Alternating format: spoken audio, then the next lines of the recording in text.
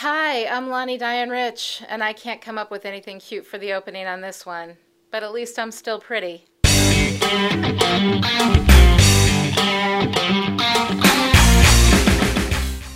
We're here today to talk about Seeing Red, the 19th episode of Season 6. It aired on May 7th, 2002, and was written by Stephen S. DeKnight with Rebecca Rand Kirshner and Stephen S. DeKnight as story editors. This episode was directed by Michael Gershman, who you might remember was a director of photography for 82 episodes of Buffy, and most recently directed Older and Far Away. Seeing Red is where Buffy Season 6 gets serious, and there's a lot of difficult material in this episode. This is going to be a rough ride, but not because it's not good. Quite the opposite, actually. Okay, we're here, ready for action. Bad guy fighting. Action. Guys, you didn't have to if you still want to be alone. No, we're good. We're better than good. Great. Super.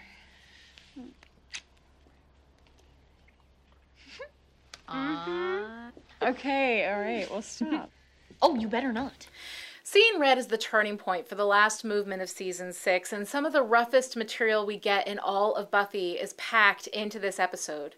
The stuff with Warren is disturbing, and for any woman who's come up against this kind of guy, and I think most of us have at one point or another, the portrayal can be really chilling. His misogyny has been on a low boil since his first appearance last season in I Was Made to Love You, but here it's on full blast. The questions raised last week and really all season about the nature of human evil find full expression here in Warren, who digs into demonic sources of power to feed his entitlement. And then we have Spike, who engages in one of the most traditionally human acts of evil and entitlement, rape. The episode opens with love and light and ends in darkness and wanton destruction of unearned power fueled by entitlement. All right, let's get through it. Is she back yet? Oh, hey. Huh, you and... That's my cue to go put some clothes on. No. I'm totally not here. You guys, you do whatever you want. I'll go watch TV downstairs really loud in the basement where I can't hear anything. Oh my God. I love you guys. The episode starts out with a lovely morning after for Willow and Tara. While it's wonderful to see these two blissfully reunited, one of my favorite things is Dawn's giddy reaction when she realizes they're back together. Her offer to watch TV in the basement really loud is so sweet, and when they use that clip during the Season 7 opening credits, it always brings me back to the warmth and happiness of this reunion. Throughout the day, we get Willow and Tara working together to solve the riddles the geek trio left behind, but they don't work too hard. They hardly leave their bed. The narrative role for Willow and Tara in this episode is to be blissfully happy, and anyone who knows Whedon knows that the blissfully happy people are headed for tragedy, and this, of course, is no different. But since this is the only happiness we get in this episode, let's hold on to it for just a little while longer. Maybe we can cross-reference them with the county clerk's office. Would that involve getting up? Eventually. Then I'm coming out firmly against it. What about the trio's evil scheme? I'm kind of busy working on my own.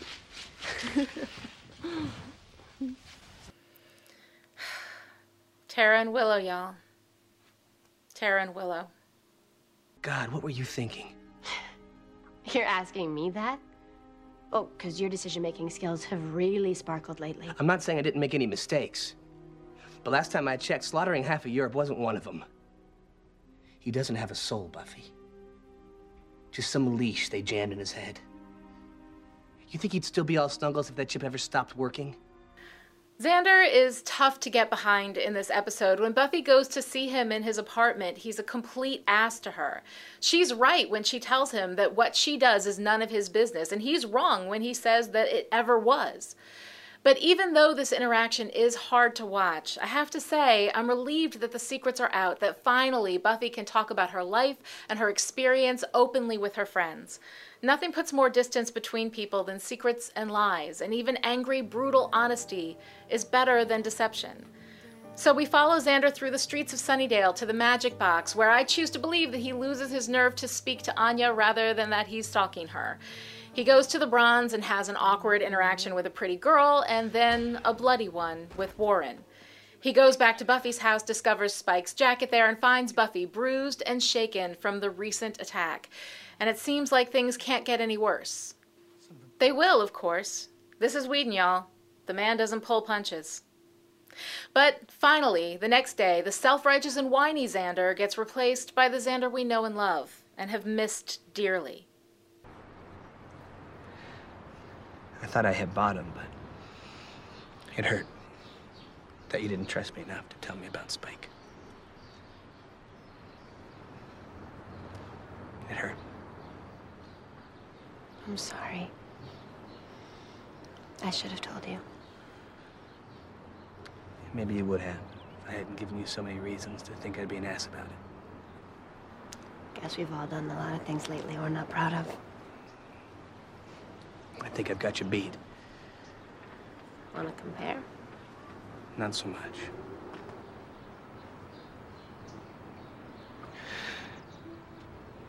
I don't know what I'd do without you and Will. Let's not find out. It's good to have you back, Xander. You were missed, and in the upcoming days, we're gonna need you.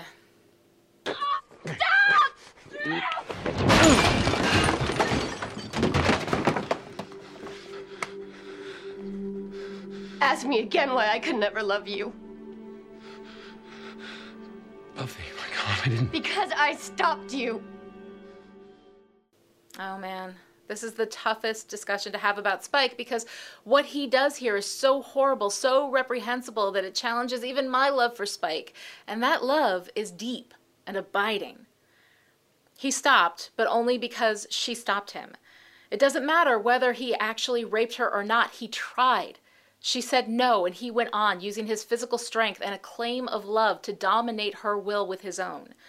That's enough. That's rape. Whether or not he was successful in the attempt is truly irrelevant. And let's get some clarity on this, because every time I talk about a story with rape, I get letters from so many people who have been through various types of sexual assault. And often, especially in situations where there had been a consensual relationship, the victim claims some of the blame. So let me say, without qualification, that anyone who continues any activity after one clear no, let alone repeated no's, even if he stops of his own accord, even if he's disgusted by himself afterward, this is a serious violation of basic humanity and is not okay. Spike is horrified by his own behavior, and that's good. He should be. But it doesn't do anything to mitigate Buffy's experience here.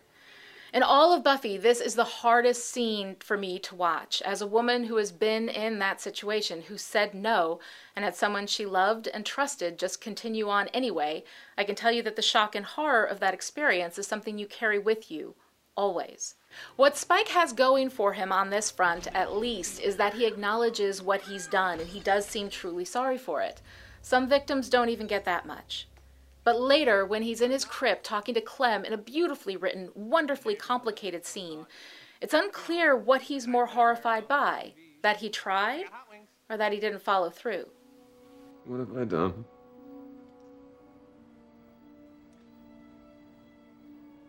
Why didn't I do it? What has she done to me? Can't be a monster, can't be a man. So the only thing left for him is to make a change and choose one. And as we watch him speed out of town on what one can only presume to be a stolen motorcycle, it seems pretty clear which one he's chosen. Well, it seems pretty clear. You think he knows? Well, if he did, why would he be here? Why is he? Our mojo's tight, bro. We could have pulled this ourselves. Yeah, well, somebody had to guinea pig the meat suit. Were you gonna volunteer? I don't trust that leprechaun. Okay, just stay frosty. If this works the way we planned it, by the end of the evening, Jonathan won't be a problem. The betrayal of Jonathan that we saw ramping up in previous episodes hits full tilt now as Warren and Andrew use him to acquire magical demon orbs, all while planning to leave him holding the bag for a robbery later that night. This is no longer the geek trio. Now it's Warren running the show, using his friends to get what he wants. Once he has the orbs, once he's invulnerable, it's all about, once again, preying on women. And getting vengeance on a guy who made fun of him in the 5th grade. And while we're on the topic of orbs, what is it with this guy drawing power from pseudo-testicles? That has to be intentional. And I like that instead of going for the straight phallic thing, they went for a representation of power that actually refers to one of the most vulnerable places in the male anatomy. But still, gross. And then we've got Andrew and Jonathan on either side of him. Andrew's the weak, blind follower. And I know it's a thing, but I'm not going to talk about his sublimated homosexuality. It's played for a flat joke that I find so much less interesting than pretty much everything else in this episode. Andrew's most compelling character traits are his essential malleability and weakness. But instead, we make him all about the what? I'm not gay! And while I adore Tom Lenk and his performance, we're not doing interesting work with the character, so I think I'm just going to leave that there. What I do find compelling is Jonathan's sudden discovery of his backbone. Jonathan does not have a stellar record of being a stand-up dude, but we're seeing something of a transformation in him now. He's clearly disgusted by Warren's behavior. Andrew suspects he's going to turn on them and then confess. And when Warren wants to finish Xander off in the bronze, it's Jonathan who steps in and manipulates Warren, noting the time and the other thing they have to do, even though it's clear he's more concerned about Xander, or at least about not having yet another murder on his conscience than he is about the upcoming heist. It's good to see Jonathan traveling this moral road, if for no other reason than that I love Danny Strong, which makes me want to love Jonathan. And now, finally, I'm being given a reason to love him and not feel quite so bad about it. Damn you and your irrepressible charm, Strong. Then we move into this confrontation over the armored car when Buffy tracks down Warren and faces off with him. Warren shouts her down with misogynistic language, calling her baby, asking if she's ever fought with a real man before. I'm the guy who beat you, he says, and it's not muscles, it's brains. But truly the source of Warren's power isn't either of those things. It's a lack of boundaries, the willingness to cross any line that gets him what he wants. That's what created the robot girlfriend, that's what killed Katrina, and that's what leads him to the events that conclude this episode. It is nice to see Jonathan, weak, powerless Jonathan, jump on Buffy's back in order to give her the secret to defeating Warren. Smash the orbs. Always the orbs, girls. Go for the orbs. But when Buffy destroys the demonic unearned power, Warren can't have it. He goes out and gets a gun, returning to Buffy to show her that no woman, even the Slayer, will ever get between him and his entitlement. I love you. You know that, right? Buffy. You think you could just do that to me? You think I'd let you get away with that? Think again.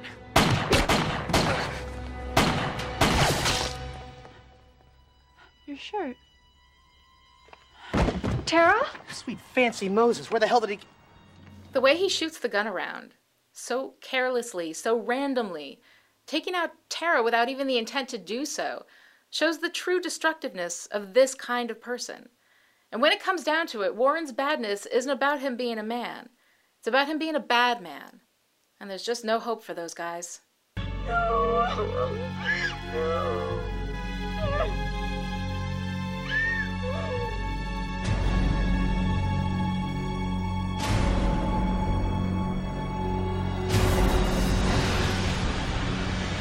We've been headed in this direction with Willow for a long time. Remember when Glory took Tara's senses in Season 5's Tough Love? That was the first time Willow's eyes went black, and it was for Tara.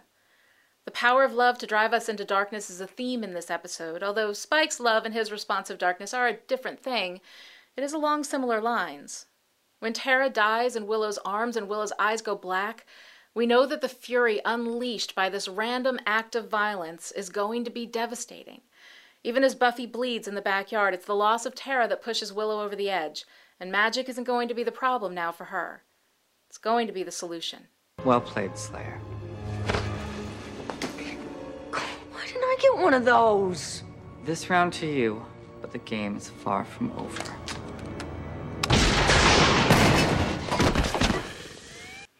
All right, that clip doesn't have much to do with my final thoughts, but I had to open with something that was just at least a little lighter. It's been a grim day, people. We deal with horrendous acts in this episode and view them along two divides, men and women, and the ensouled and the soulless. Let's start with that. Warren presumably has a soul, According to the world building, all humans have a soul, and it is the loss of the soul in the transition to vampire that makes them so bad.